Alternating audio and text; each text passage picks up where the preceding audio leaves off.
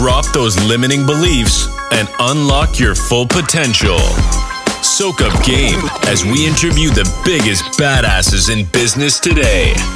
You're now tuned into the Start a Business, Mind Your Own podcast with your host, No Code Dan.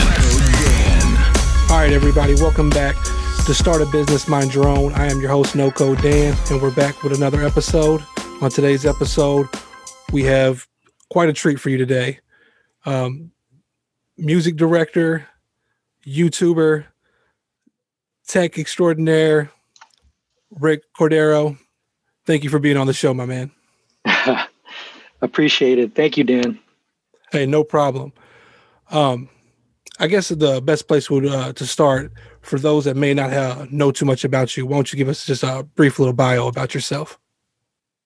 Yeah, so I'm from Queens, New York, originally, and kind of got into music video directing about, I'd say, like 10 years ago, a little over 10 years ago, and kind of got into it accidentally.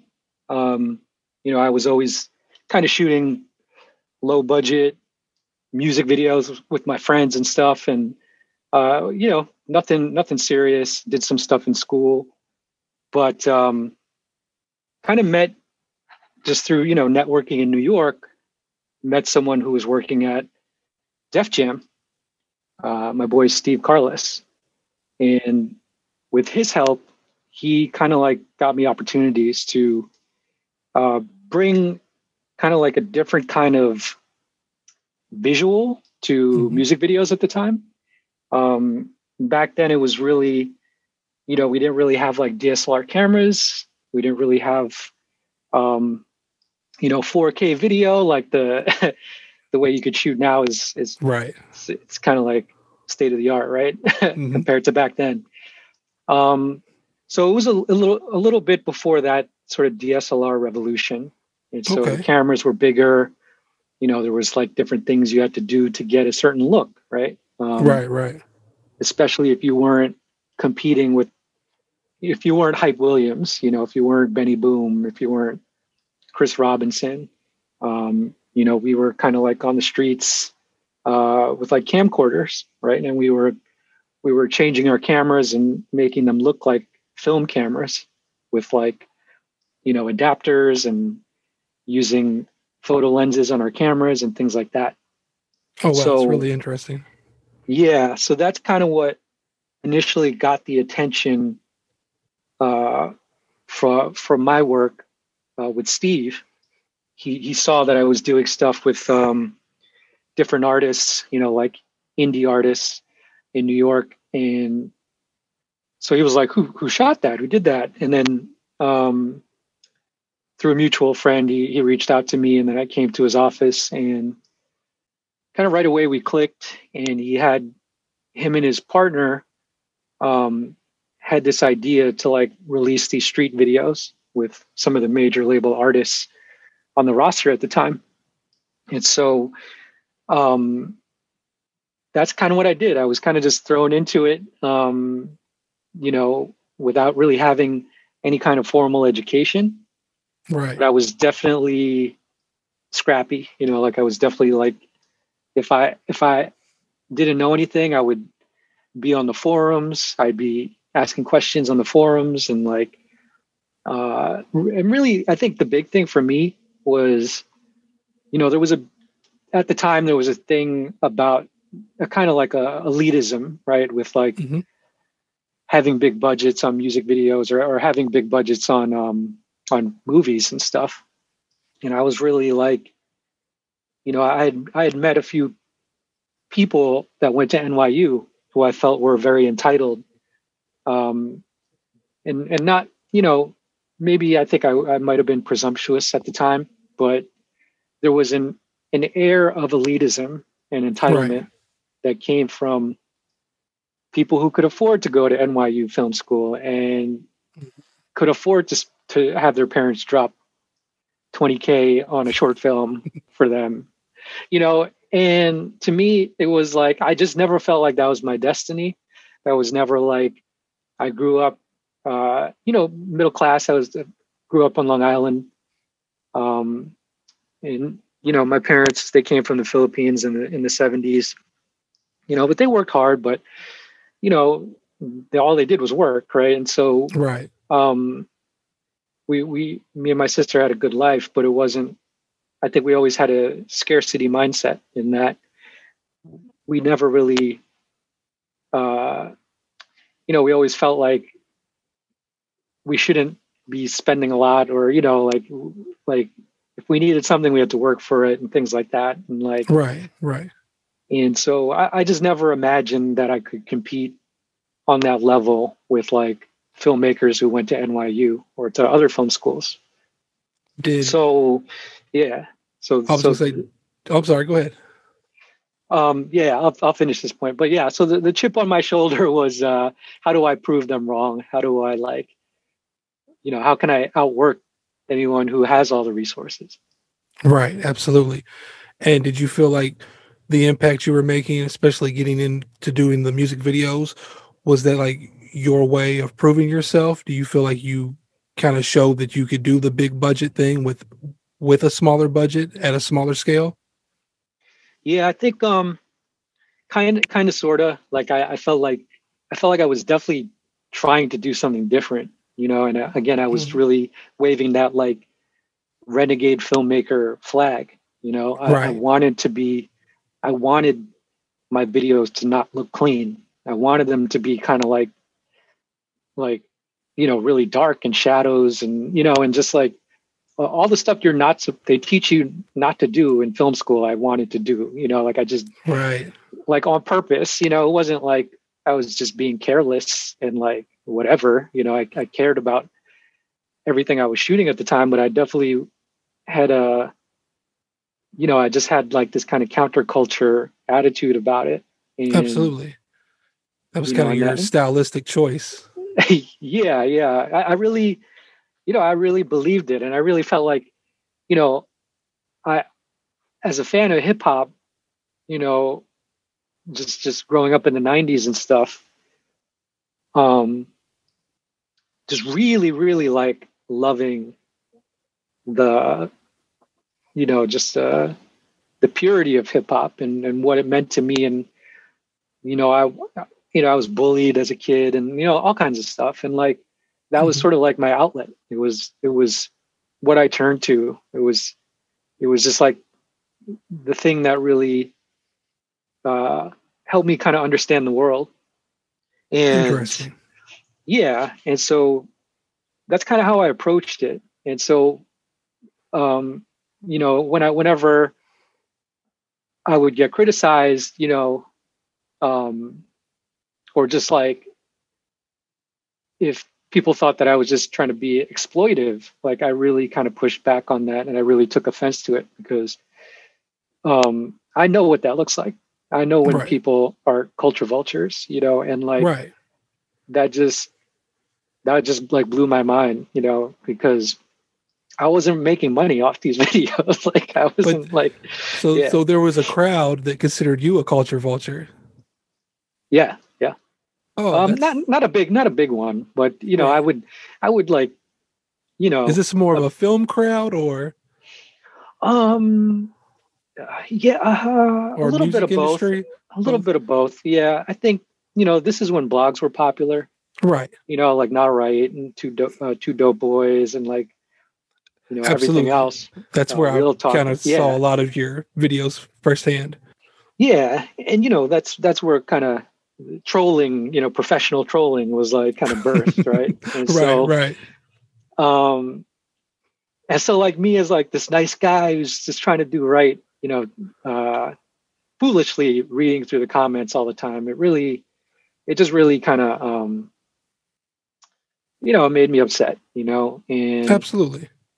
And I just, because I really did feel like I was doing it for the love, and if anyone really knew what I had to go through, they probably wouldn't do it or have the same kind of attitude. 100%. Let me see here. I was going to say, just to rewind a little bit back to the DSLR revolution, Do you feel like the work you were creating kind of paved the way or just kind of led into that? I think, I mean, the technology was coming, Right. like the fact that we were putting all these crazy contraptions on our cameras and our big camcorders, like Canon, Panasonic, all the big names knew that they had to create a product because of this demand Right. that was bubbling up. So I don't know if I would take any credit for that, but I was certainly, one of the contributors to it, one of the ones who really wanted to push the needle forward, because mini DV tapes were not cutting it. Like all these, all this equipment was just getting cheaper, and so, I embraced it. When the DSLRs did come out, I think I did feel like, oh wow, everyone thinks they're a director now, and Right. and I but then I look back and I'm like, well, that's what I did, and I'm sure like any of the film school directors, any of the directors who were, doing big things, the Hype Williams and the Benny Booms, like they were just like, who is this? Why does this kid think he's, he can hold a candle to what we've done without any budgets? And, I kind of felt that I was nominated for like a BET award like in 2009.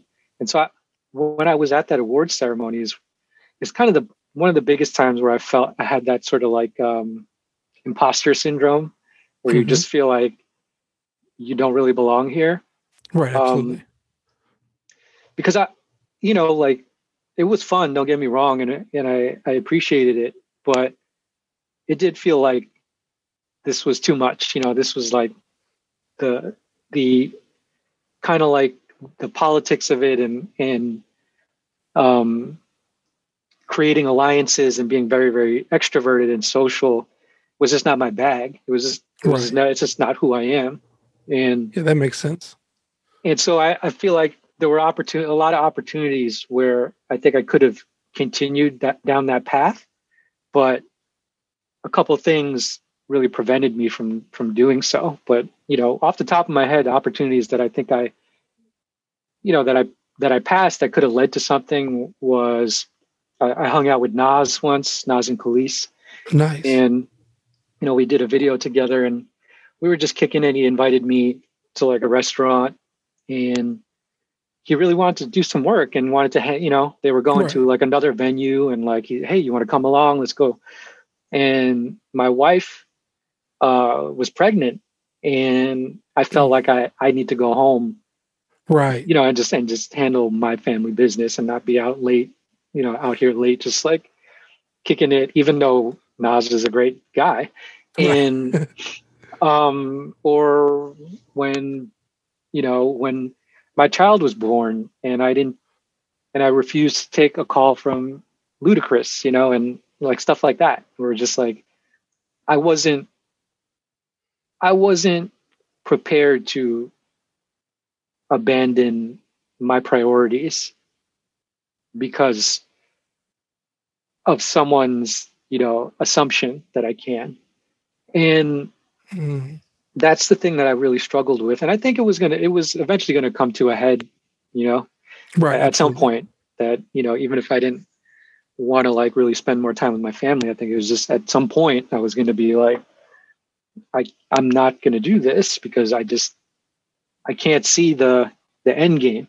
It was really hard for me to see financial independence, to be honest. It's interesting that you say that. Before we quite move on from the music video experience and the directing experience, I wanted to touch on what you felt is like, I know you touched on it a little bit with Steve and Def Jam, but like what you felt like your first true big break was, and your first like big opportunity to like, once you created that video, you were like, okay, things are a little different than what they were before. Yeah.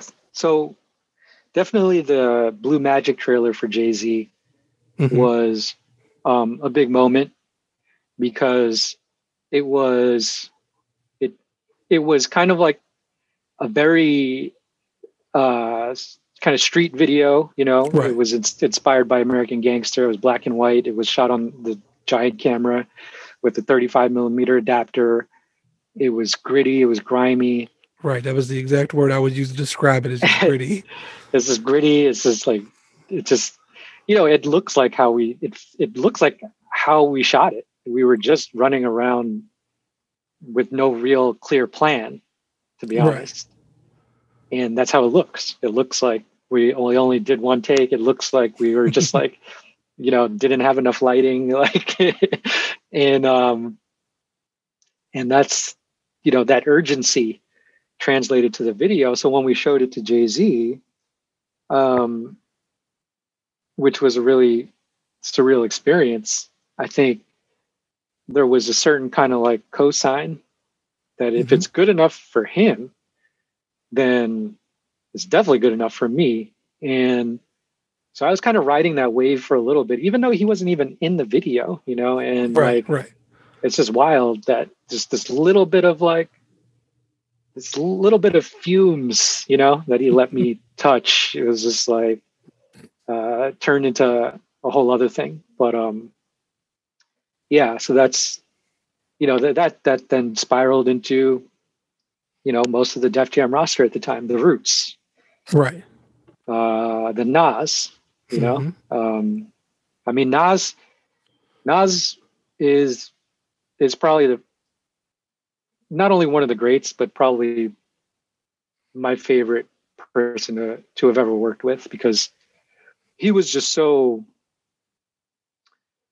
just like how you would think he is. I mean, the way he is in interviews, right? He's just very, very, trying to find a good word here, like steady, you know, like steady, like just like articulate, steady. There's no fluctuations. He's not like a Busta Rhymes, just fluctuating emotions, or, you know, he's just steady. I get that thing. He's nice, calm. Just calm, just even keeled. Nice. Smart, listens, you know, and we had done you know, the thing that he liked, I think, about what I did was that I shot a bunch of stuff that the label was not going to pay for.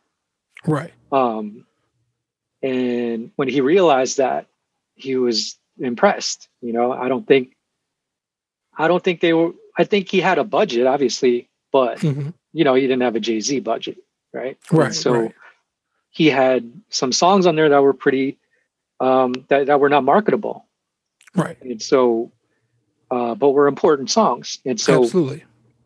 So that's kind of like was the impetus for me to try to wrangle together a bunch of people who were Nas fans and come together and do a video. And so he appreciated that. And then he kind of paid it forward a little bit at this benefit. This it was at the time when there was the big earthquake in Asia, and Misinfo was holding like a benefit. And and I kind of like, he knew that I was there, and so like he came by to support, and he came up on stage and he just like shouted everyone out, and like and then he's like, you know, he turned to me, he was like, you know, like we're kind of like, we have the same demeanor, we're kind of like the same kind of guy, you know. And like I was like, no. Two, you know, I don't know what to say to that, but yeah, I mean, I feel you. There's a connection for kind of, you know, introverted, extroverted guys, you know, like there's kind of like this dichotomy, right? Of like, yeah, that makes sense. Doing your best work isolated in your bedroom, but also like knowing that you have to kind of put yourself out there. And so that was really cool. And those were some of my favorite times when I was doing that stuff. Awesome. And would you say that was your favorite artist to work with, or did you have another experience that it was just, whether it was the product that you all created together, or maybe just the friendships that blossomed on set? Was there anything else that you would probably take the cake as your favorite experience? Yeah, that would probably take the cake. I mean, my experience with Action Bronson is like interesting, like we kind of have this like, we kind of have like this relationship, where it's just like, I don't understand sometimes what he wants, and, I knew him before he became super famous, and Right.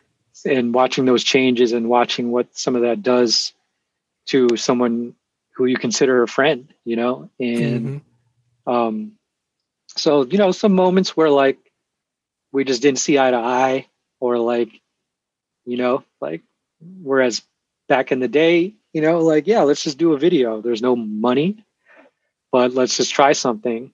And I think he appreciated that, versus now, like, it has to be, it just, I have to read his mind, and I can't, especially now. And I don't think he's comfortable with certain visuals that, that aren't exactly what's in his head. So in that regards, like, like, it's unfortunate, but I would prefer to just have a friendship, with someone like that, than try to like do a video that they're not pleased with. Right. Especially now, where it's just like, I'm older, and my mind is kind of like in a different space in terms of like how I see visuals.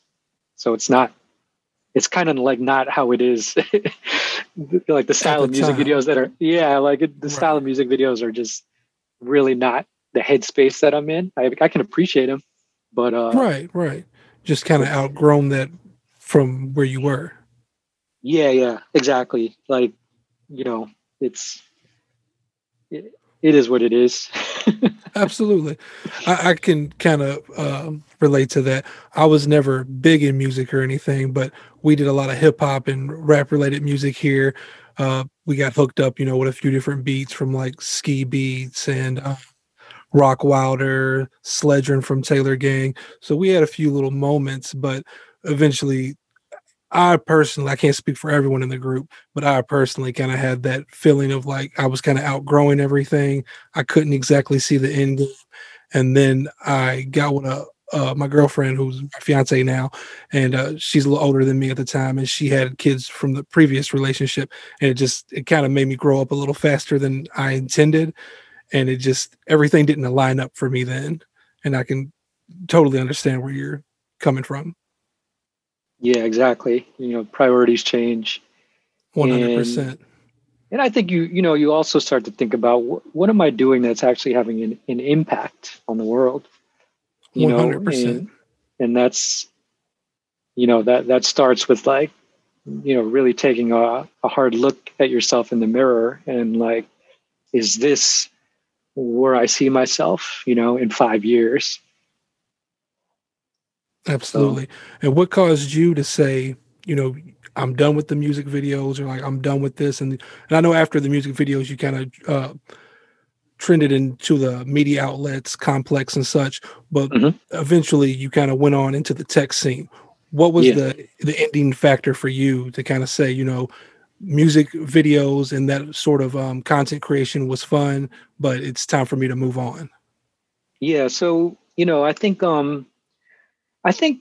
if I had some kind of mentor or something, or just something like, someone, or some kind of career coach or something like that. Right. But I think I would have understood that my time was super limited in that career, and to just, if someone had said, just make your money, right? Like almost like a professional athlete, right? Just make your money, right? And just know that you will not be here. You will not want to be here in 3 years or 5 years, right? Whatever the average is for, NFL players who aren't like stars, right? It's like 3 years, 3.5 years or whatever.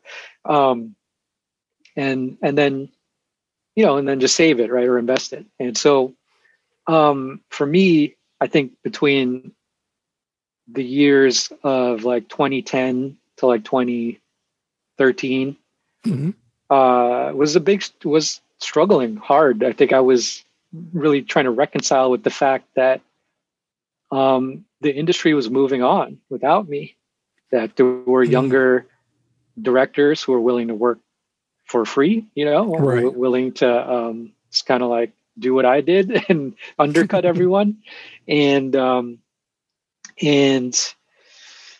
combined with the cost of living in New York and all these things and wanting to like raise my family, it just, it was either, something I had to give, either I would have to be in like in the city all night long to socialize and to make connections and to network and do all that stuff, or I would have to find something that's a little more steady.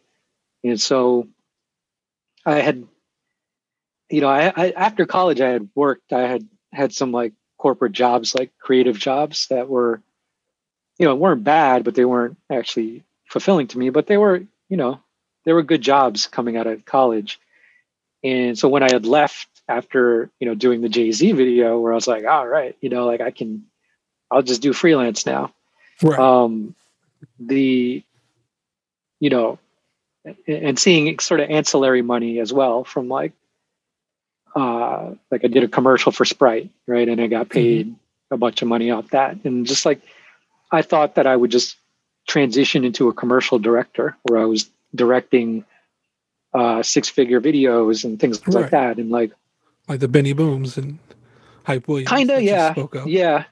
Kind of. I think I was more like, I wanted to do commercials. Oh, okay. So yeah, like you said, the Sprite commercial and just doing more corporate events or corporate commercials. Yeah. Okay. Yeah, exactly. And I had done a few around that time, but it was still not a steady thing. Right. And,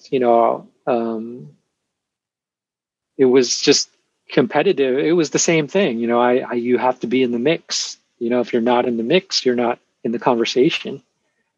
And it didn't really matter like how much you've done, who you work with, or how much you feel like you've done the right thing. Just none of it mattered. So I had to reconcile with the fact that, I can't wait forever. I can't wait. It's like trying to win the lottery like every month, right? Just to like put food on the table. And that's just like I'm risk averse. So that's just not how I like to function. Absolutely. My day to day, especially with a family. Right. So, I'm hard on myself. I think, obviously my wife, and creative partner, like we did this together. I say I a lot throughout this whole conversation, but it was really us and our team that did all this. But, that's awesome. As she, started focusing on being a mom, I kind of had this, a part of me kind of like creatively split off. So like we were really good as partners together, seeing things, together. I didn't have that anymore. So I was kind of like just all over the place and not focused. And so, so I decided like, yeah, okay, well, I got to get a job, and having a kid, you just kind of like, even if I think when you're freelancing, at least for me, it was like, well, I'm never going to have another day job because I just had such a bad experience. But I also didn't really understand that, it was just something that I was telling myself, which wasn't real. It was just like shirking responsibility, it's just some way to just like brush off, like doing your research and being just responsible, and so it's a great way to reframe it. Yeah. So that's kind of what I did. When you see these things where like, especially like in hip hop, where it's just like screw a day job, or like, just like all this day job stuff, like, dude, like, you do even know, like, there are day jobs that, like the people's day jobs are just like, they're hustles, and like you make of it, how you want to make of it, and like, and there's, yeah. So it just kind of blows my mind when people say that, or like it's, however, everyone's like number is different. Everyone's like path to financial independence is different.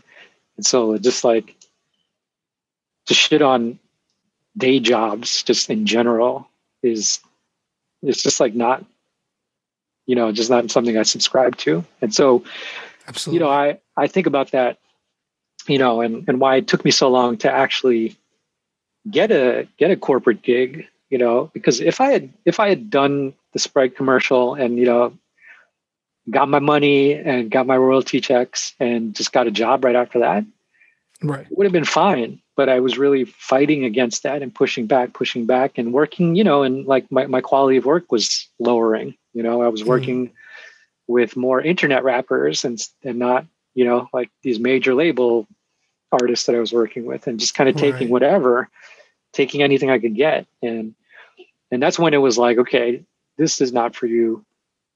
You could do it on the side, but this cannot be your main gig. And so that led to digital media publishing jobs, which led to Complex.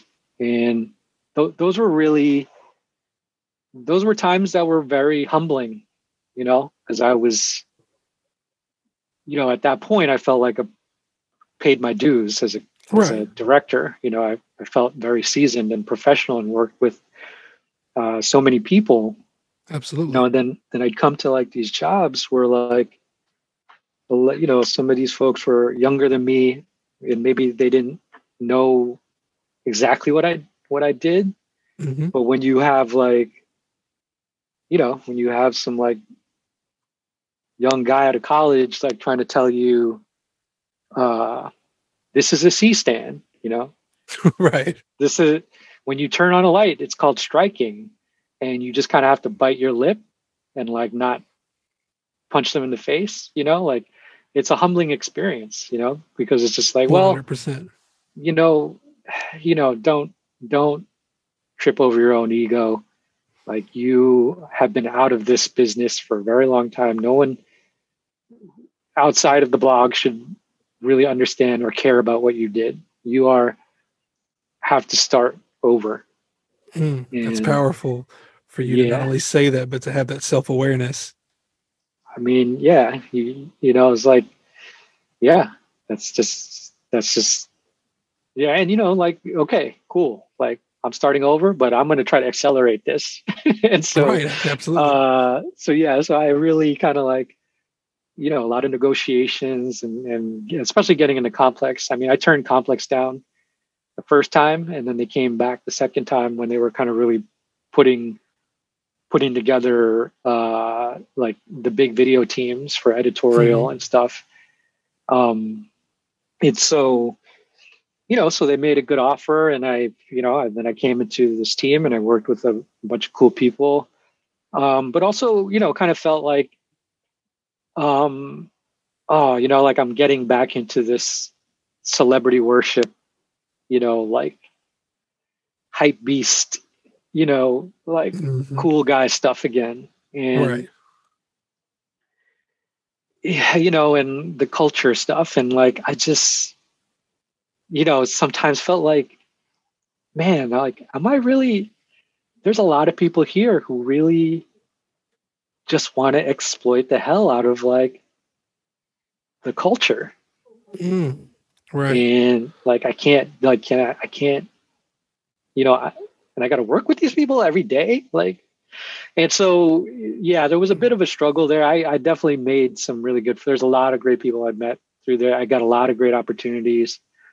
So it was really an awesome stepping stone, but like, yeah, they,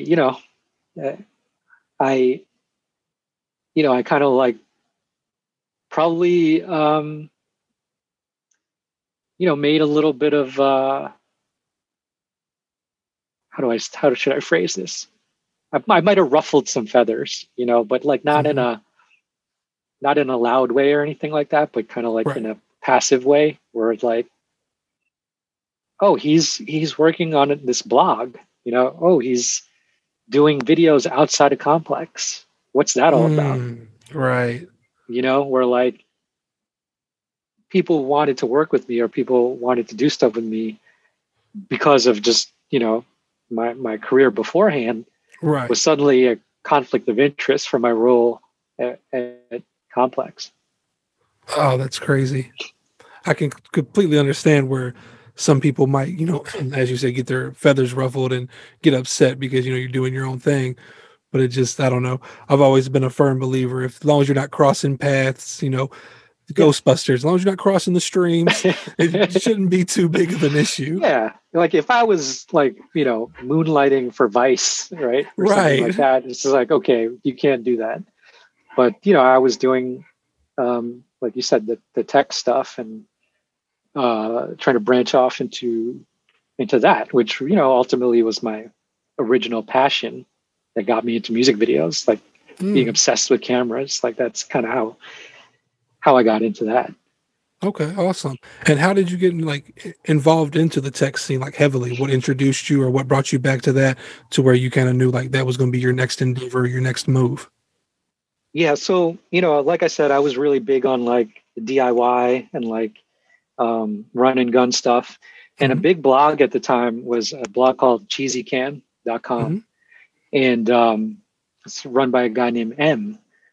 And, you know, I had always bought like things just like based on his recommendations off his blog. Right. And we ended up becoming really good friends and still to this day, like we text every single day. But he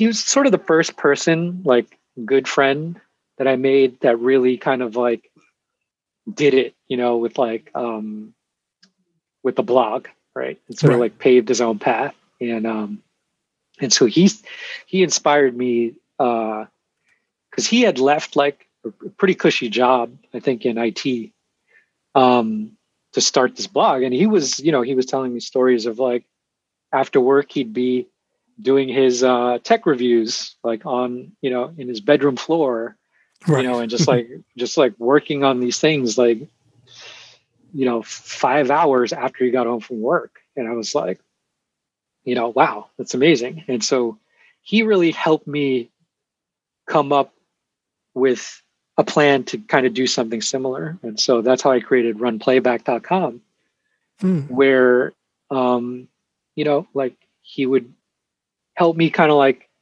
navigate that path and introduce me to vendors to talk about different kind of camera gear. And then it just became kind of something that I became passionate about. It was just like, you know, I like to talk about gear and stuff. And then I think, you know, it eventually transformed into more about lifestyle tech and trying to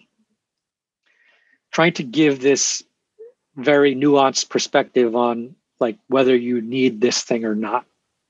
Right. You know, it's not like I just straight up promote retail therapy, which I might have done back in the day, but I'm really more into like, you know, the FIRE movement and all this stuff where it's just like, you know, if I'm recommending something, it's ideally to improve someone's life or, you know, either it helps them with their skill set or it helps them in a practical way.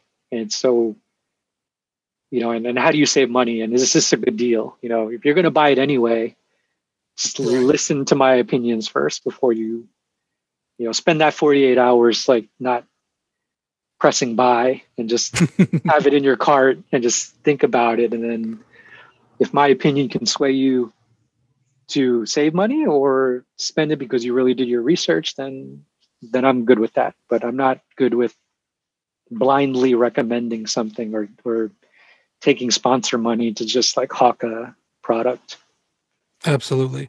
And I would say overall, just from the viewing the Run Playback channel, that you're very financially responsible and you promote that throughout the course of the, you know, your own content, the lifestyle content, but also some of the tech videos as well. I've never felt like you're kind of pushing anything on anybody. Like buy now, the salesman's kind of thing.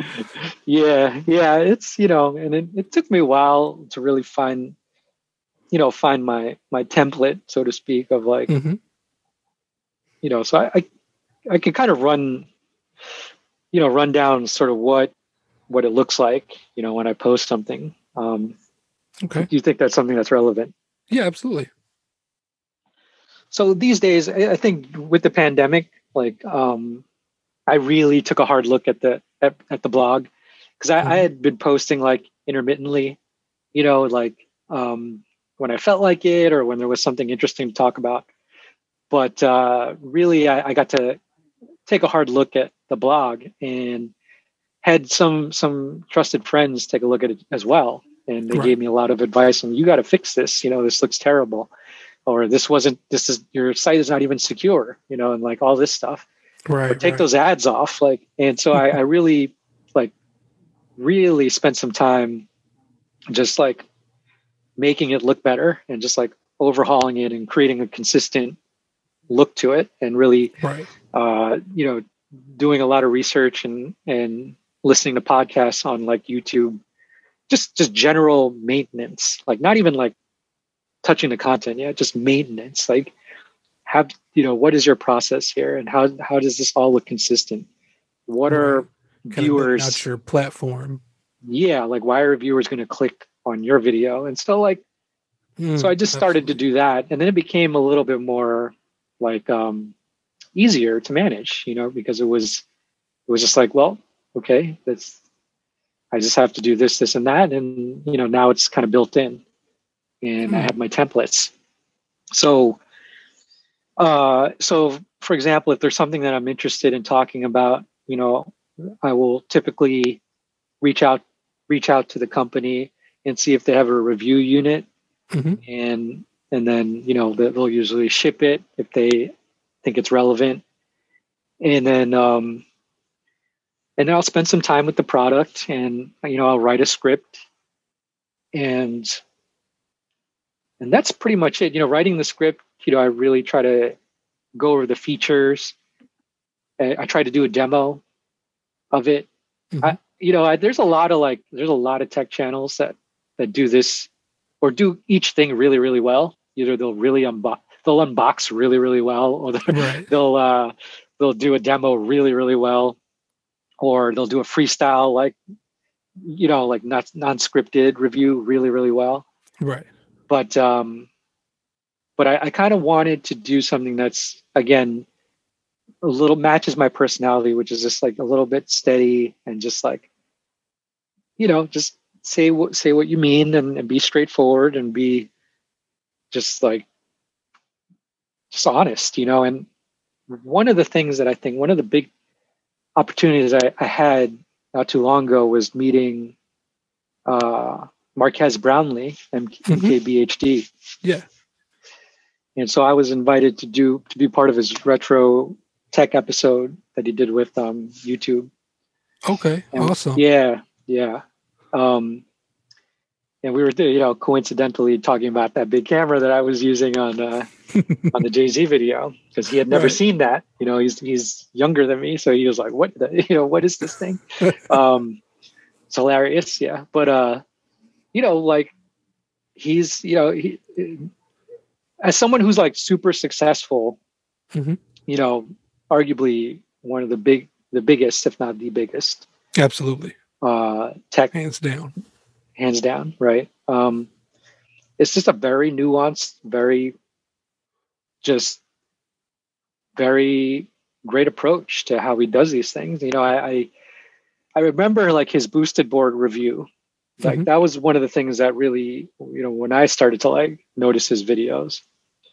And, you had the Casey Neistat, who was doing, just like really entertaining, like just like wild stuff, and like, but it felt like reality TV, kind of like, sort of, whereas Marquez's stuff was very straightforward. Like there was something very appealing about him that wasn't in your face. It kind of like, it just slowly crept on you. Like, just like, it's like soothing when you hear him talk. And so it's very natural. It's natural. and that's just how he conducts himself, even when the cameras are off. And so we had a great time just kicking it and just talking about tech and seeing his studio, obviously.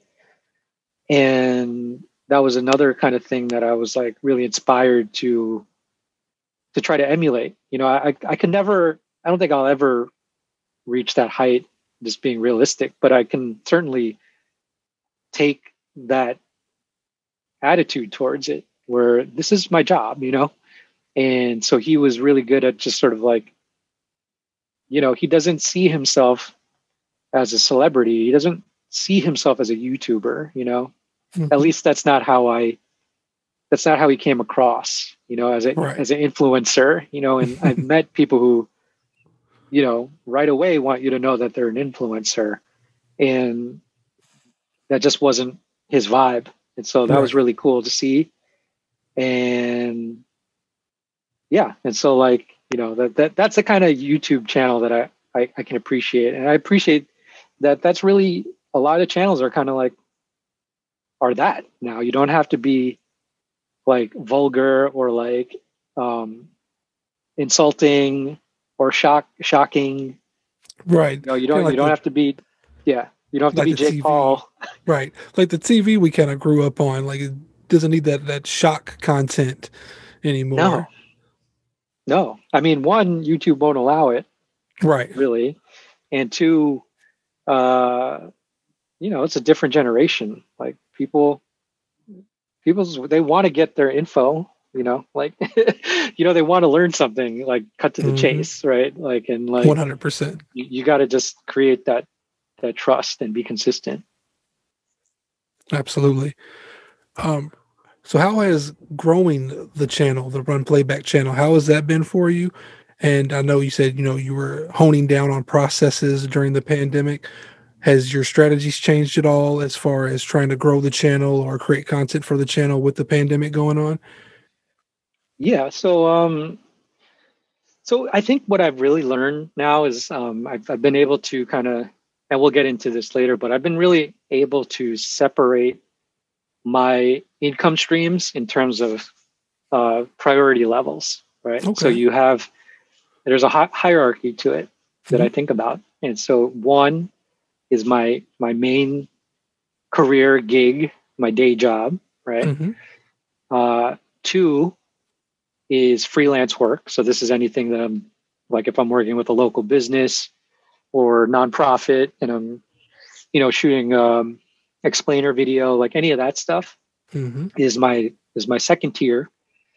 Third tier is Run Playback. And then fourth tier is like eBay or anything that I could sell that I don't use anymore. And so, yeah. So now that I kind of like know where I fit Run Playback in that tier, in that hierarchy, I've been really doing well in terms of allocating my time according to that. Because it's really hard to do a YouTube, to have a YouTube presence if that's not 100% your day job. Right. It is just too crowded. It is just, you know, you have to be on that thing. Like, for example, Minority Mindset, which is a great finance channel. He's over in Northville, which is like not far from me in Michigan. Okay. And that dude puts out like 3 videos a day, you know, like he's killing it. I mean, he's killing it, like seriously killing it.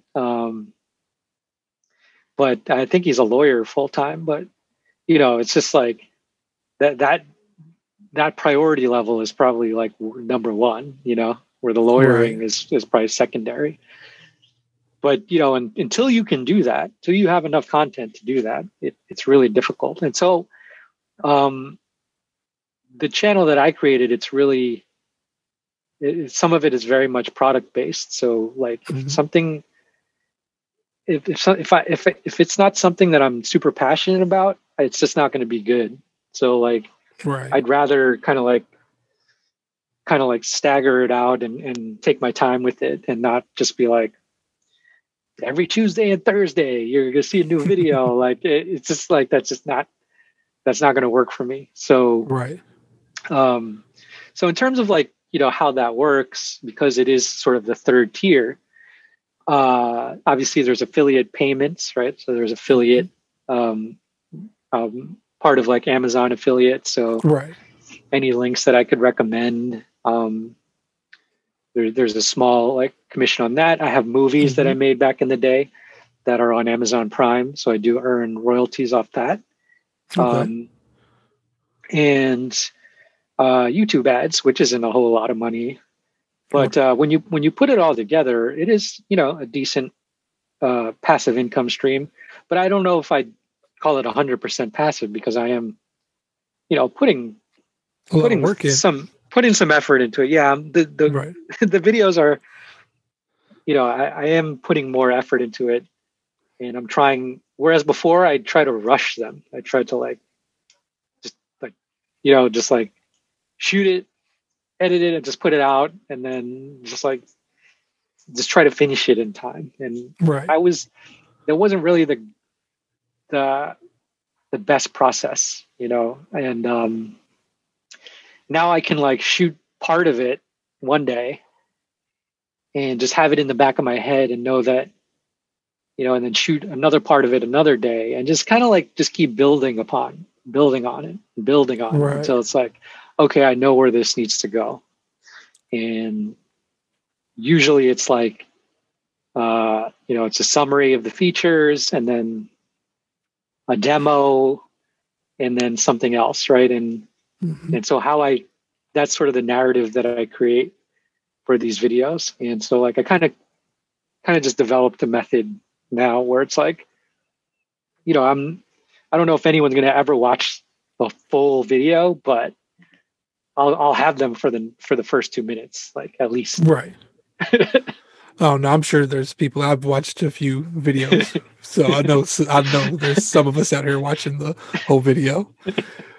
But let's see here. You mentioned that you had a few films on Amazon Prime and a few places, and you also mentioned that you still do the freelance video or videography for companies and small businesses.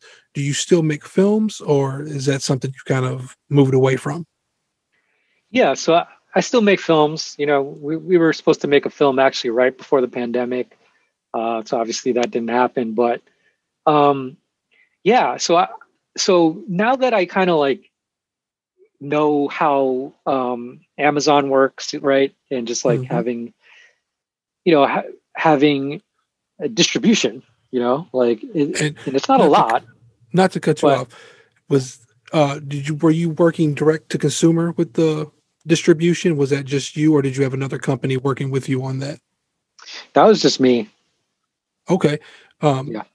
I'd love you continue telling this story, but if you could just speak to anything in that process, just kind of how it works or anything. I know that'd be real interesting to some of our listeners.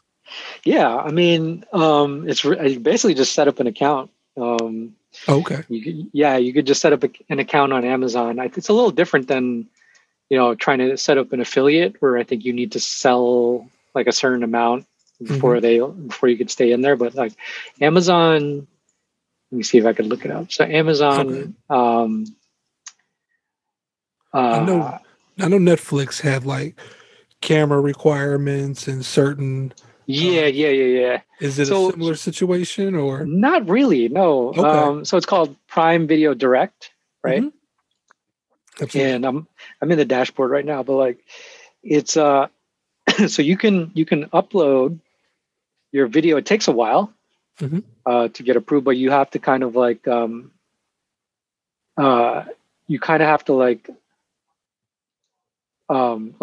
captions on it, or if you want it to play in different countries, you have to get captions for those, which can be expensive depending on how long your movie is. Right. But yeah, so then you just kind of upload it to Prime, and you have to have the the size of the graphics have to be on spec, things like that. And it's not that difficult. But awesome. So you could pair it with kind of not too far off from kind of like uploading content to YouTube.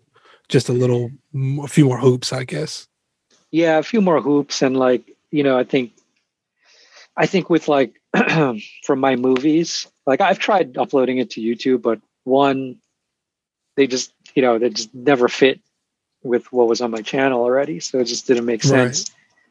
Right. And two, there's something kind of like special about seeing your movie or telling someone to check it out on Prime Video. It's just like, absolutely. It's like, it's a little bit of a, but so here's the thing, like when you self-distribute, it's really the onus is on you for it to find the audience.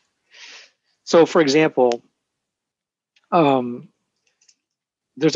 like a Venn diagram of how I like approach movies now. Whereas before, I didn't really dive into it, but when I was making these music videos and stuff, I was making movies, but right. I was like losing money off these movies. I was borrowing money, like going into debt. And these days, the Venn diagram is essentially a movie by its nature is a liability. And, and you don't, as much as people say like, we'll put together a deck and say, you're going to make 16% return if you invest $100,000 into my movie, like, get out of here with that. Like, you right. know what I mean? Like, there's no promise on that ROI. No, there's just like, so that hand in hat kickstart my movie. Like I just never subscribed to that. But now I can look at the metrics of my dashboard. For example, I'm looking at it right now, and I have like 42,655 minute stream. And I could look at that, and then I could look at the monthly returns, and I can make a guesstimate in terms of like my return, or at least break even amount of time. Right. And so if I put up my own money, and granted, I'm not going to put up a lot of my own money. If I'm going to make a movie, it's going to be in Michigan. It's going to be with like aspiring actors or non-actors or people who just, it's the Midwest. People will usually, if they're not doing anything, they're happy to do something cool. Right, absolutely.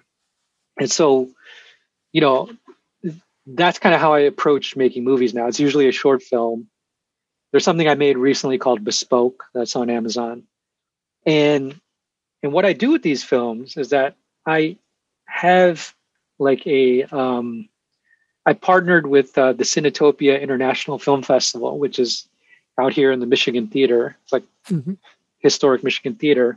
And we have something called the A2 Tech Film Showcase. And that's essentially a showcase that promotes diversity and inclusion in filmmaking and in tech.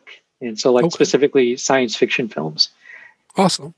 Yeah. So, I'll throw my movie in there, but it's, it's really encouraging whoever has something to say and really reaching out to more diverse voices and providing that platform. And, they get to screen their film in a theater that seats, a historic theater that has like 1,300 seats and, all this stuff, gold plating on the seats and like all this stuff, right. And so for me, when I make a film, is to kind of encourage that, but also like create a promotional aspect for the showcase and break even, on if I put money up to rent a location, to hire crew, to get food, like all that stuff. So when I make a movie now, it's not just like, let's just make a movie and show it to our friends and family and then forget about it. It's right. Like, we'll put it on Amazon. Who's in this movie? Who's going to be excited and share it with their friends? Let's put them in the movie. Are they talented? Great. Do they like to share stuff? Great. Okay. Right. You're in. Right. And so, it's like how you would do Hollywood movies, right? It's just like, Right. you know, you get people to talk about the movie, and you have a distribution channel. It's just smaller. And so like that gives me more motivation. Whereas before it was like, let's make a movie. Let's hope someone likes it. It gets into festival. Let's spend hundreds of dollars a month to get into festivals with no guarantee that they're going to even accept it.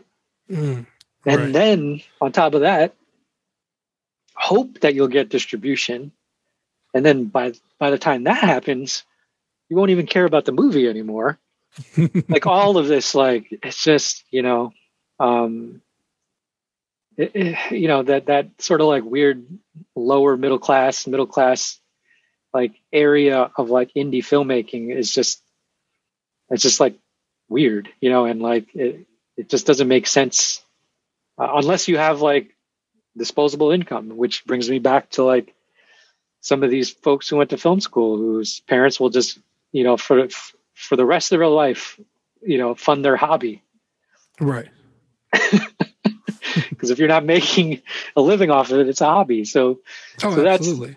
That's kind of how I look at it now, where it's like, you know, if I spend $3,000 to make a short film, you know, I can look at it and say, well, I'll make my money back, you know, in X amount of months or whatever. But that's cool. You know, like, that's fine. It's on me to like promote it. It's on me to get the people involved to promote it. And then after that, it'll just, you know, it'll just do what it's supposed to do. But that's, and, you know, and have a theatrical showing at an actual theater, you know, like, which is awesome. Like, a lot of people can't say they took it that far. Exactly. And so I get all of that, you know, just by in my own little bubble. Right. And so like, and I can open that up to other people. You know, ultimately, if I have a little bit of a pool of money, then I could do that for other people and say, you know, be like a mini studio, like, you know, here's micro studio, here's $1,000. What can you make with this? And then we'll screen it, and, you know, you'll promote it, and I'll distribute it, you know. And so it's an interesting concept. Yeah. You know, we gotta get back into theaters. It'll take some time, but like, that's what I'm excited for. And now, I mean, I really feel like I have time to really write this out and think about it. Right. That's awesome. As far as working in, you know, film and kind of the music industry by doing music videos, and of course, now you've moved into the tech industry, what are the similarities between those two different worlds? And, are there any similarities, or are there any major differences, perhaps? I think there's similarities in that, like, you know, if you've done exciting things with people that are known, it means something, you know. It means something to your value. It means that you were trusted at some point, you know, and it becomes kind of an intangible. It becomes kind of like a mystery aspect of yourself that ends up just creating more value. So that's the big similarity that I see being in tech, because big tech, at least from my experience, they, you know, they're up on culture. They're up on like music. They're up on, you know, engineers are. I've met some of the biggest hip hop fans who are like engineers and like sales guys and like you name it, right? Like I just like, really, like I don't even know these artists that you're listing right now, but okay, like I'll take your word for it. And so, you know, they kind of know my history. You know, when you come into an organization, especially when I came in a duo in 2015, you know, they kind of knew and celebrated everything that I did, and they were excited. You know, the role was created for me. There was not even really, they were looking for what I did. You know, it was just like, this guy's coming here and he seems really cool to work with. Like, let's try to do something. And that's kind of what it was. So all of the politics and weirdness that I felt at Complex, Mm-hmm. You know, having a love for something and it feeling diminished, you know, loving hip hop, but working in it made it feel gross. Right. Like that sort of like disappeared, you know, because it was like, I can now just kind of like be in this new industry that I know nothing about and apply whatever I've learned into telling that story. And so yeah, so that was kind of the excitement of it. You know, when I moved, a lot of my friends and my peers were like, you're moving out of New York? Like, why? Mm-hmm. 2, you're working for a cybersecurity company? Like, really? Right. What? But on paper, that sounds crazy. It sounds like terrible. But, you know, when I interviewed with Duo, I interviewed with all of the team, but specifically the founder, Doug Song. And Doug Okay. is, if you Google Doug Song, DUG Song, and like he's an amazing guy. Like, he not only is he like the super successful entrepreneur and genius cybersecurity hacker guy, but he's like a really good dude. Right. And he really taught me a lot in terms of, well, one, when we first interviewed, we talked like for an hour and had nothing to do with my role at Duo. It was music and skating and like, you know, just like all this other stuff. Like, and so that was the vibe that I got. Right. On top of him just being a decent human being, that I knew that the culture and the kinds of people that were coming, that would be attracted to this place, were going to be decent human beings, and were going to be super, super smart, like right, beyond my capacity. And if I could be next to that, then it's just going to rub off on me. Not that I would get smarter, but maybe a little bit, you know, like maybe a little, or I'd know more about things that I only knew surface level about. And that ended up becoming one of the biggest, you know, acquisitions for Cisco when they bought Duo for $2 billion. Woo. Yeah. And so building equity in a company from that early was kind of like winning the lotto in some respects. And I don't just mean financially, but believing, you know, and really rolling the dice and just knowing that everyone, we were on a mission to really create a good product and to create a good culture. Absolutely. That was beyond what everyone else was doing. Working for Duo Security, what was it like once you all got acquired? How did you feel hearing the news that you were all being acquired by Cisco? I mean, you had half the company that was upset. Mm-hmm. Rightfully so. Yeah, understandable. Because, it's one of those things where everyone has to show up on this day. We're not going to tell you what, but just show up. And so, like, that's then the bomb dropped, and I was like, what? The router company? Like, don't they make phones? Don't they make phones and routers and switches and things like that? Right. And so my initial reaction was like, okay, that's interesting. this, what does this mean? Do we still have jobs? And when it was like, when we kind of knew like they were keeping us, it was kind of got exciting a little bit, but still kind of weird, because we kind of had our own, we had our own apps that we like to use. We had our own kind of culture, and Cisco was really known as, just like a legacy big tech, 77,000 people behemoth, right? Like none of us signed up to work for Cisco, like right, absolutely. So, but a lot of people got paid nicely off the acquisition. So it was that, and that's where that's kind of like where that's where I was becoming a little more financially savvy at that point, where I was like just making better decisions and eliminating my debt completely.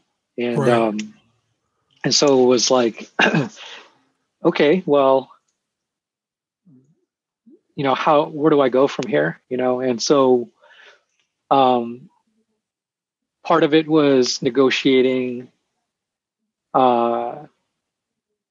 just like, what does my professional development look like now that we're acquired? What does the next 2 or 3 years look like? And that then became a mission for me to talk to people at Cisco and see what was going on, and then from there I learned that there were other video people in different pockets of the organization. And I kind of started putting myself out there and really talking to people and doing like weekly one-on-ones, just to learn more, I had loved what I was doing at Duo, but I also felt like,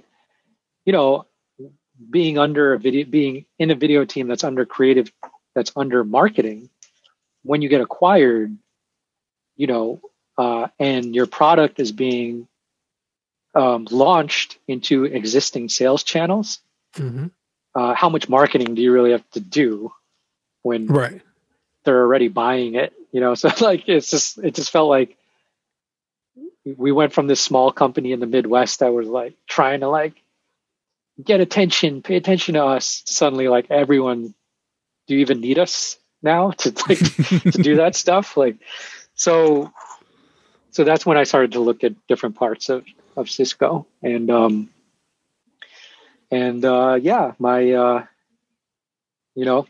started meeting people, and my story, I posted on LinkedIn, the article I sent you about like why I moved from New York City to Michigan, like that whole story, and that kind of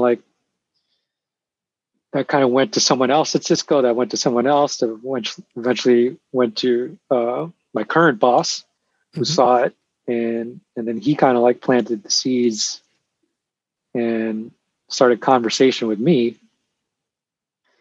which then led to months of just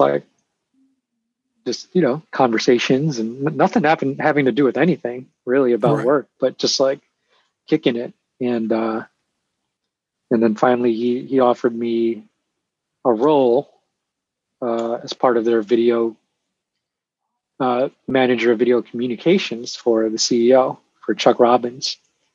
That's incredible. And yeah, it was a very big jump just in terms of like the grade level that I was at Duo, and then going to this kind of like this A team, so to speak, like this like smaller team. Right. So in a lot of ways, it feels like I'm back at a startup because our team is smaller, but it's more concentrated on, on the focus, the messaging ultimately of the company, because Chuck is our leader, is our, is doing all the press, is the one that's representing us. Right. And it's a great responsibility to handle that, and to make sure that the messaging is right. And I feel, I feel like that responsibility is important, and that I need to be a trusted voice in the room. In terms of, I think specifically our social responsibility and, you know, in terms of social justice Mm-hmm. in what's happening now, and taking a stance. And like Chuck has been tremendous, just even before I even came into this role, has been tremendous in guiding the company and really saying all the right things from his heart that Right. were what we were feeling. See, that's amazing. You get so Yeah. worried with these big companies that they almost feel like they're not human at times. Yeah, you know, and I think you know, I think a lot of companies don't do the right thing, and they Absolutely. don't, you know, they don't know how to handle it. Whereas I think with Cisco, you know, we've had initiatives bubbling up, and some of our biggest leaders at Duo, our diversity and inclusion leader at Duo, got scooped up by Cisco almost the same month of acquisition. Right. And she's now the global lead of D&I because she's so good. That's incredible. Because she's so amazing. But they recognize that talent. Mm-hmm. Our director of security got scooped up and is now the CISO, the Chief Information Security Officer at Cisco. And so you see all these like all-stars getting pulled into these positions. It's because they want to, you know, they recognize what we've done, the impact that we have, the culture that we've created. Mm-hmm. And so, you know, on top of like Chuck just saying all of the right things and being a decent human being, it just made sense for me to kind of be in that space and really think about how our video communication should look moving forward. Because, you know, when I put together a video, I think subconsciously, whether I'm pulling stock or I'm shooting stuff, shooting my own B-roll, there is a inclusivity and diversity mindset that I just have naturally. Right. Maybe it's, you know, I think I've always had it, but you could argue and say maybe my music video experience just I cultivated that. But, you know, these are things that have not always been controlled by guys like me, you know, where just, you know, it seems so small, but can make a big difference. And I see stuff that, you know, when we outsource it to agencies and stuff, like some of the B-roll they choose, and I'm like, wow, there's not a whole lot of people of color in this. It's like, you know, I don't know if it's like, the correct term, but it's just really whitewashed. Like, yeah, and I don't think it's intentional, but it is. It is an unconscious bias, and like, and so these are the things where I'm like, I don't really make a big deal out of them, but I know that because I'm the one who's putting it together. But it's just natural. So I feel like, you know, I'm going to do what I do, you know, and you hired me to do this, what I do. And I think my big goal, and I'm going to try to explain this as articulate as I can, because this really circles back to what I talked about in terms of like film school and stuff like that. When I've done lectures or when I've volunteered for like students or kids or things like that, and they ask me like, how do I do what you do? How do I become a music video director? That imposter syndrome always popped up, because it's like, I don't know what to say to that. You don't want to do this job. There's so many other things you could do that you'll be so successful at. Other than this. And it was really hard for me to drink that Kool-Aid and to say yes, here's how you become a music video director. I'll sell you my course, or like, like, I don't know, like I just can't because I don't believe it. Right. Or maybe I just never experienced it fully, or I can believe it. That just wasn't my story. So the story now, and I'm still writing it, is that there are opportunities in big tech where visual storytellers are going to be the rock stars, the engineers of this new space, especially, and it's been accelerated with the pandemic. Right. If you look at how much internet video is taking up the internet, something like right, 80. It's exploded. It's exploded, and that value is prominent in these companies, and like, so you don't have to just get lucky. You don't have to just PA for the rest of your life. You don't have to, work for really rude people in LA or New York who treat you like shit because you're expendable. Right. Because opportunities in tech, if you know how to wield it, can be very exciting, very lucrative, and can lead to a better quality of life because you're not doing that keeping up with the Joneses style of like video producing. Right. Which a lot of people get trapped into. I got to have the latest camera. I got to be doing what I got to do this. This guy has a red Komodo. I got to have that, and it's just like, it's endless. There's no end game to it. 100%. And so, if you could still do that, but if you're doing it at a company that's paying you to do that has the resources to have accessibility to this kind of gear, then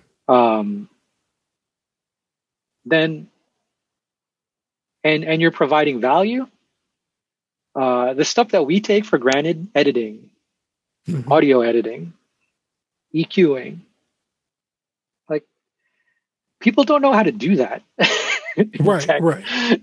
At least in like legacy, you still have a generation that really hasn't been doing what we've been doing. So, there's that. And then what do we create for the next generation? And what are we looking for? And so, like, now that I'm kind of like in this space, I really see this as a way for the next generation to come in and have a path that isn't, you got to be in entertainment, you got to work for Vice, you have to be a music video person, you have to get lucky and sell a movie at Sundance. Like, there's this path, and I could show you how to get to this path because I did it. I could completely agree with that. I want to, if I can take a second just to step back a little bit to what you said, kind of like with the acquisition of Duo Security and you stepping forth in Cisco. I think it was kind of underestimated or understated of how powerful it was that you went and took that effort to make the first move and network with people and talk to people inside the company that you were about to be absorbed into and that you were about to go to. I think that's such a huge opportunity. And I always tell everyone I work with and everybody that I kind of teach, I'm a UX designer teacher on the side. And I always push that networking is the biggest thing. Like, you never know where your next opportunity is going to come from and who can provide it to you, and just the karma that'll come back from you sharing opportunities and resources and that coming back around. And I don't know, I just feel like it was so powerful that, of course, your hard work put you where you were going, but you taking that step to introduce yourself to people at the company, to have those one-on-ones, to make that that effort. I feel like that really helped you stand out. And would you kind of agree to that? And can you speak to that anymore? Yeah. I think being very intentional about, I think being very intentional about what you want to do. And so I think a lot of people get caught up in at least in tech, right? A lot of people get caught up in the loop of like process and like just kind of like getting into a routine and just being kind of comfortable doing that routine. But you have to ask yourself, is what I'm doing furthering my professional development? And if that answer is no, a couple of times a month, then you really have to take a look at why you're doing what you're doing. And for me, a couple of things, like there were just a couple of things that I think just accelerated during the pandemic. It was one, I need to do more to further my professional development. While I appreciate and value everyone I worked with at Duo, I needed to be exposed to other parts of the organization because I knew they had needs that required my skill set. Right.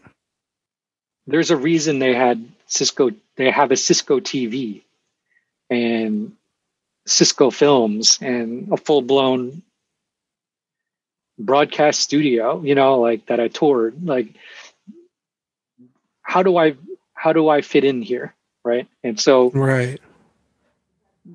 But that's the research that I did. That was networking with intent. Right. That was like, helping someone out and then building that relationship.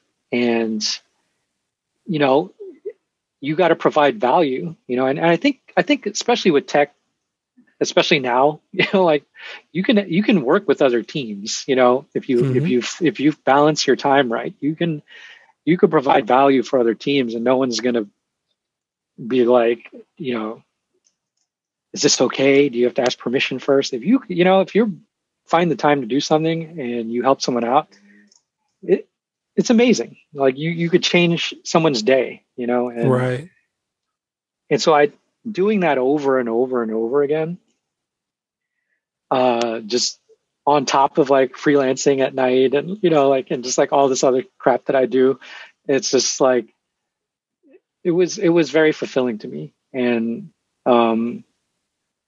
success is, I used to say when I was music video directing, success is less about the budgets and more about how valuable you can make yourself to others.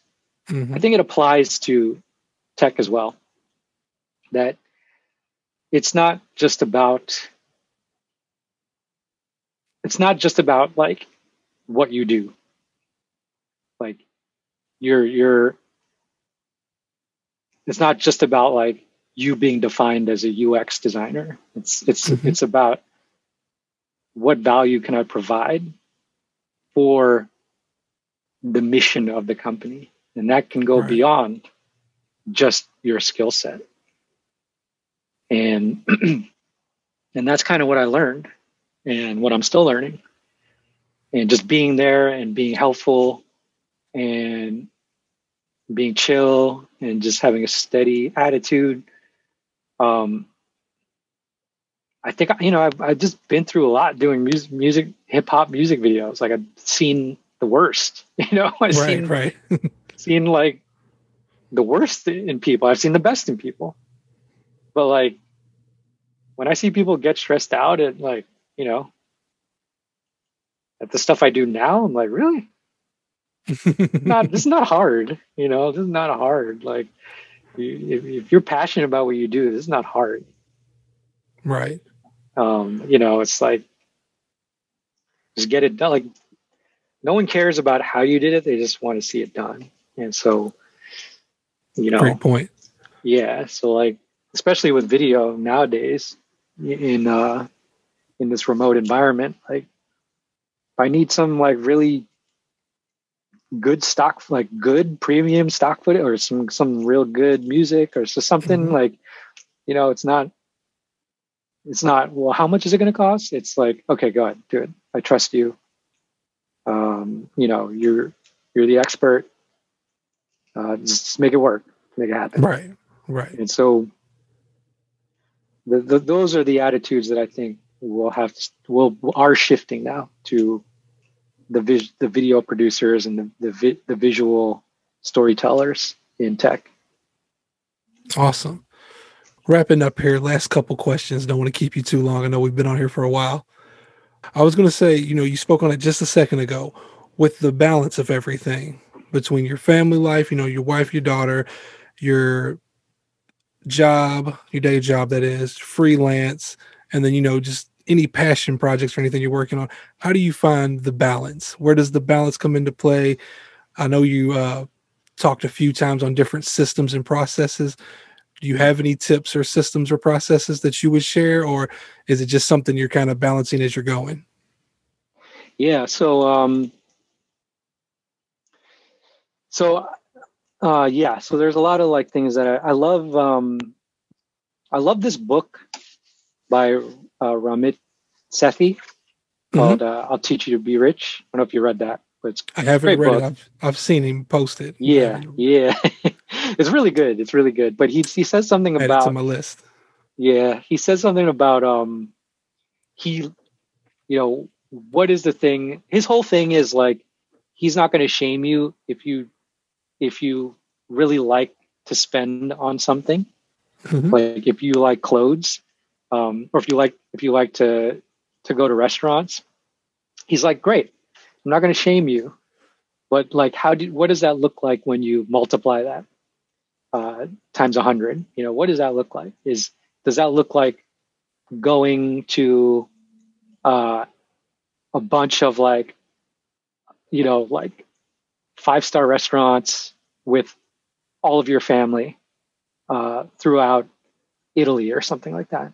You know, is that 10x, you know, of like what you really love? And Right. so when you start breaking that down, like figuring out like what are the things that hold value to you, and then dropping everything else that doesn't. And so that's kind of like his spiel on like the path to wealth. But right. I think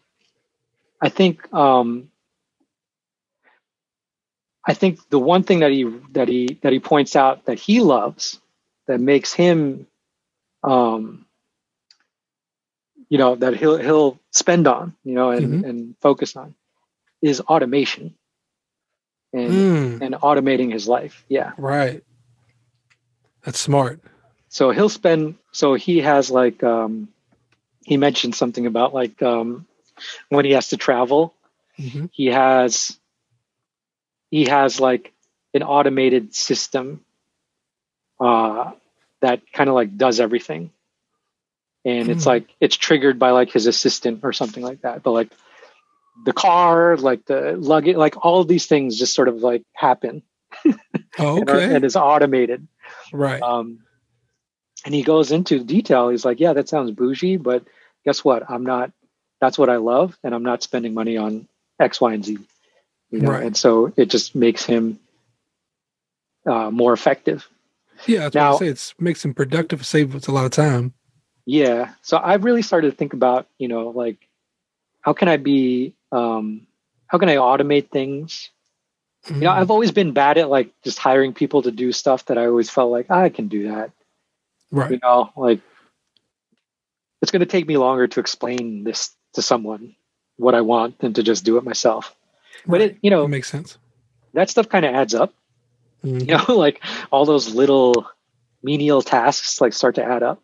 Especially for your bandwidth. For your bandwidth, yeah. Like for example, I think the first time I really started to dive into this was like redoing the thumbnails for my YouTube channel. And I was like, this is like, these are a lot of thumbnails. And I could do them all, or I could actually focus on producing a new video. Right. And so like, you know, I hired a local designer, and just kind of like let go, you know, and just like gave a little direction, but I kind of let go, and it was cool. And I bought my time.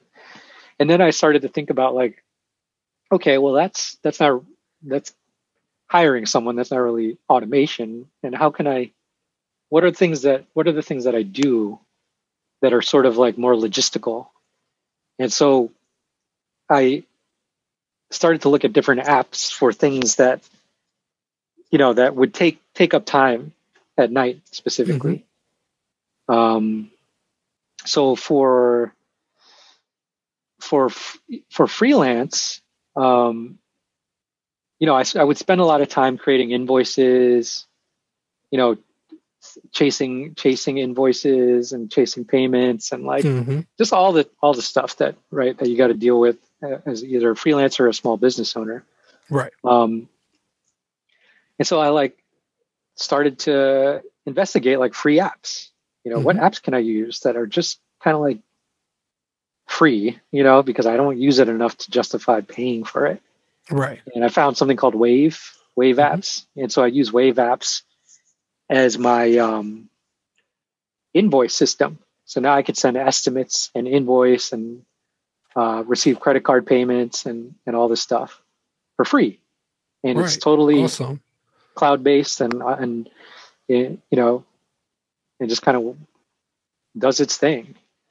It will send reminders, without me having to do it. Right. Frees you up. And it just makes me look more professional when when a client sees. And there's one that I think Intuit has. QuickBooks, I think, has something similar. Yeah, but this one is free, which I liked. And absolutely. And like when you get that like, pay this invoice now, it's like, oh, I got to pay it now, and it's, I think there's an ease to it if someone could pay with their credit card, and stuff like that. So that's one thing. Another app I like to use is called Buffer. So this is it's kind of like Hootsuite, but free. Right. You get like, I think it just works better, to be honest. I had a lot of glitches with Hootsuite. But Buffer I use for automating my run playback social media. Okay. And so every week I load in all of the posts that I'm going to do for that week. And if it's a video, I'll split that into, like 8 different pieces. And then just write some copy for 8 different pieces and then just load it up into Buffer and have that automate my social media from on 9 a.m. and 12 p.m. for the week. Nice. So love that. Yeah. So that just sort of like, I do it. It takes me like maybe half an hour. And it's tedious and I don't want to do this, but I get through it, and then I don't think about it for the rest of the week. And so now I've saved all that time by automating super that. Smart. I think I'm going to take a note on that one myself. There's another app that I found recently called Studio Binder. And Studio Binder, it's really good. Studio Binder, this one is paid, but you could do monthly. And I'm doing monthly based on, because I'm not doing a lot of like on location shoots with a big crew. But weirdly enough, I have 2 shoots booked this month, so it made sense. But what it is a cloud-based shot list, and call sheet creator, and more. It can do more, but it's basically video production. But I just use it for my shot list and my call sheet. Okay. Because you could do movies in there, but I'm not using it for movies right now. I'm just using it to like book really small shoots. Right. Really small crews. And what it does is, it when you make your call sheet, you basically you put in the location. It's geo-based. So you put in the location and it auto populates like the, like Google Maps, right? And then it'll automatically put the the weather and the time based on your shoot day, because it's reading off the, the weather API. And oh wow, that's pretty interesting. Yeah. And then you have a contact list for the project, and you input their information and you delegate them, whether they're the client, they're a cinematographer, they're the talent, and you just input them into that contact list. Then you create their call times, like just any other call sheet, but it's drop-down menu, so super simple. Right. And then when you send the call sheet, it sends them an email of the PDF and simultaneously sends them a text. And then when they click it, it brings them into the call sheet, in the cloud. Right. And there's a big button that says confirm your call time. And it says like call sheet personalized for your name, And then everyone that's going to be there can kind of confirm and confirms, right. And I'm like, I see there's one crew member that I saw today that's like viewed it 3 times, but didn't confirm, that I'm going to get on and be like, dude, right. Why did you open this 3 times and not confirm it?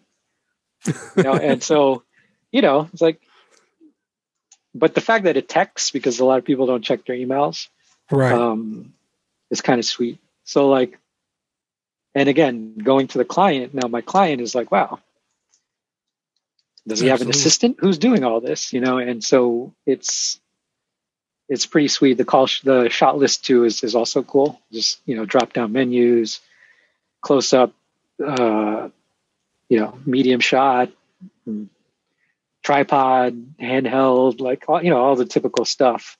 Right. This sounds like a great app for filmmakers. I can see super cool. Right. I can see some listeners really getting some great use out of that. Yeah, it's really cool. And, again, like you can't actually have the send call sheet call sheet unless you pay for it. You can print it if you're like, you're not really booking shoots, or you just want to save money.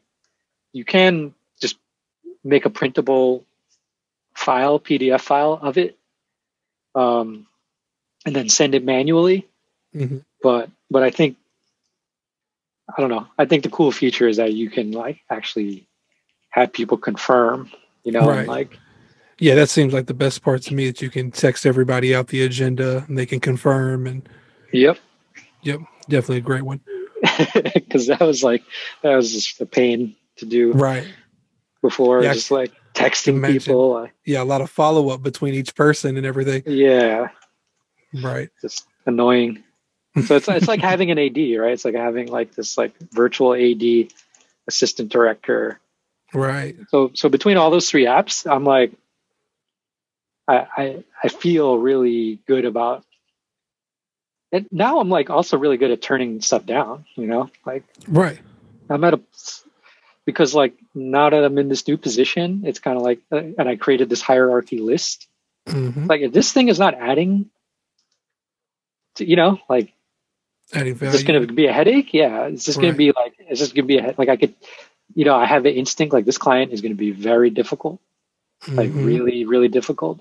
Not worth it. I don't need to do it. No. And I used to just take it because I was, not that I really needed the money per se, but I think I was just like trying to be a nice guy. Right.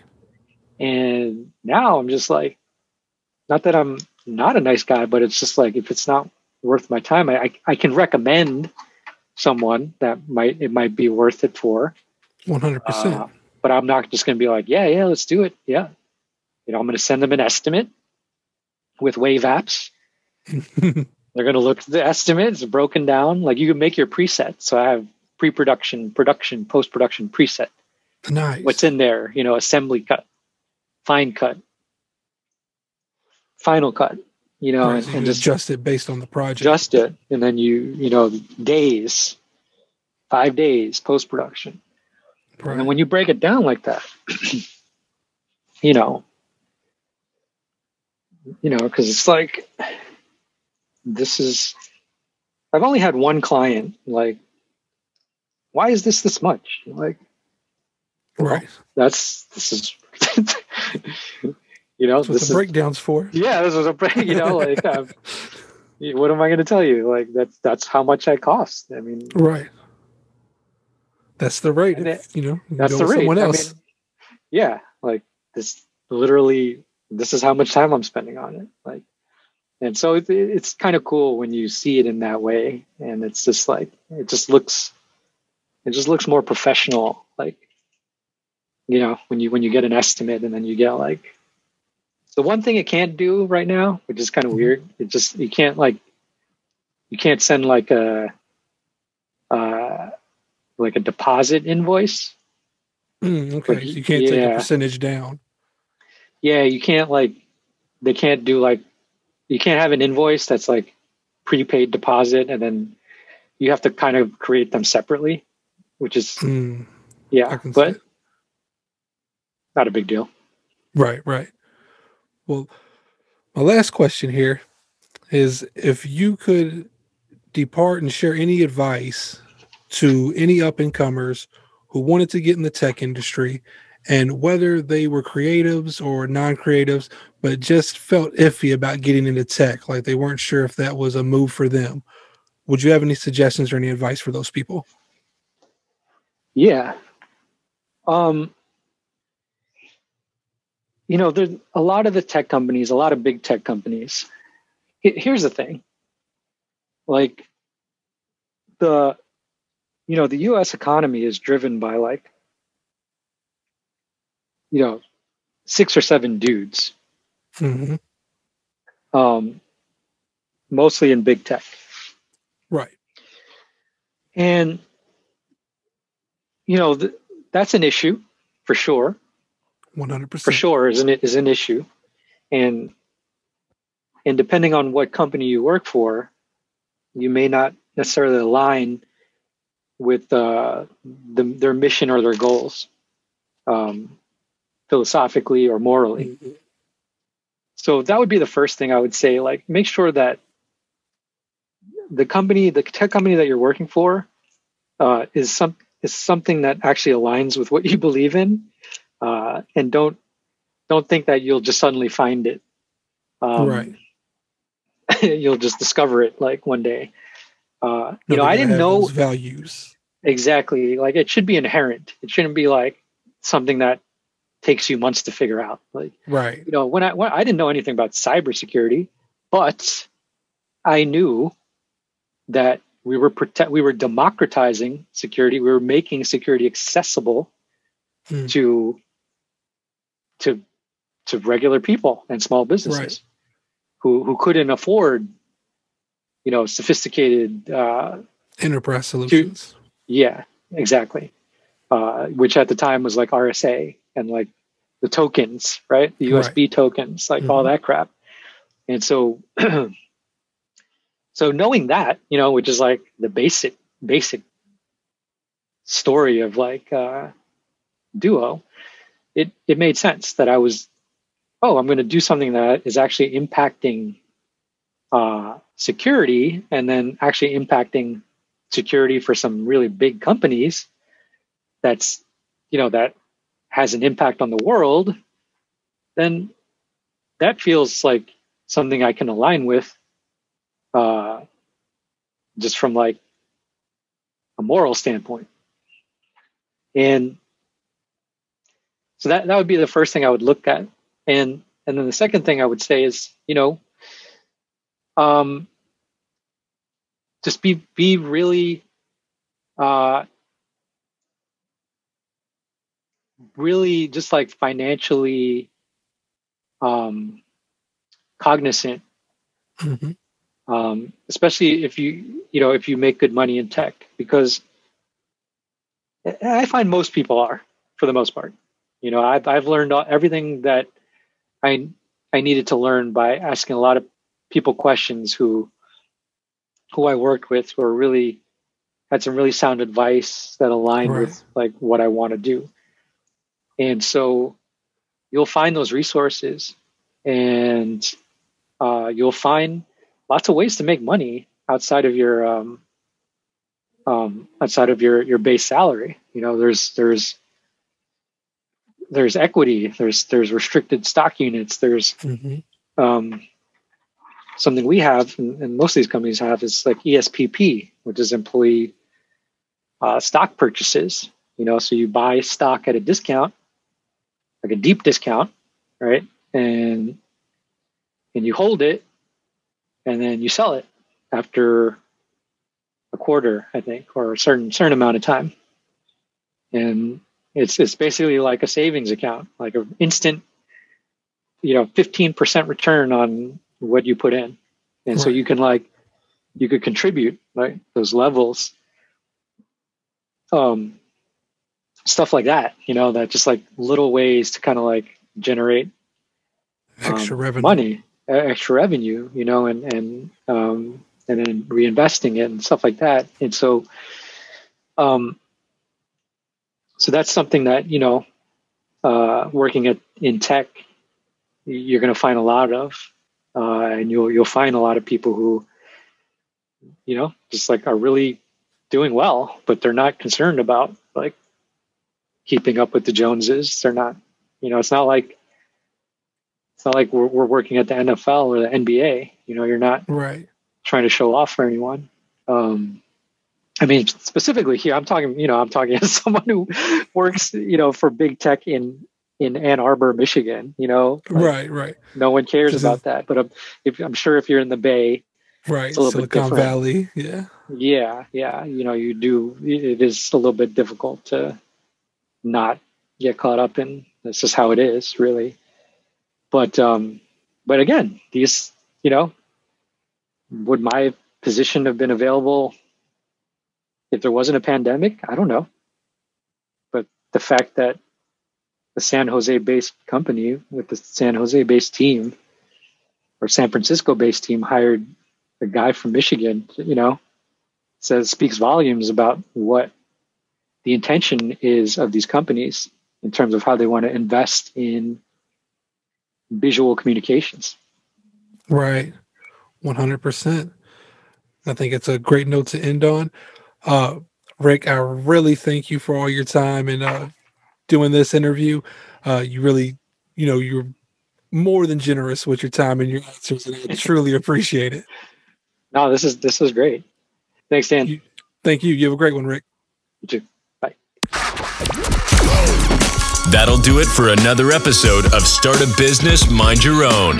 Be sure to rate the podcast and leave a comment. Your feedback helps improve our content and make sure even more people hear the show.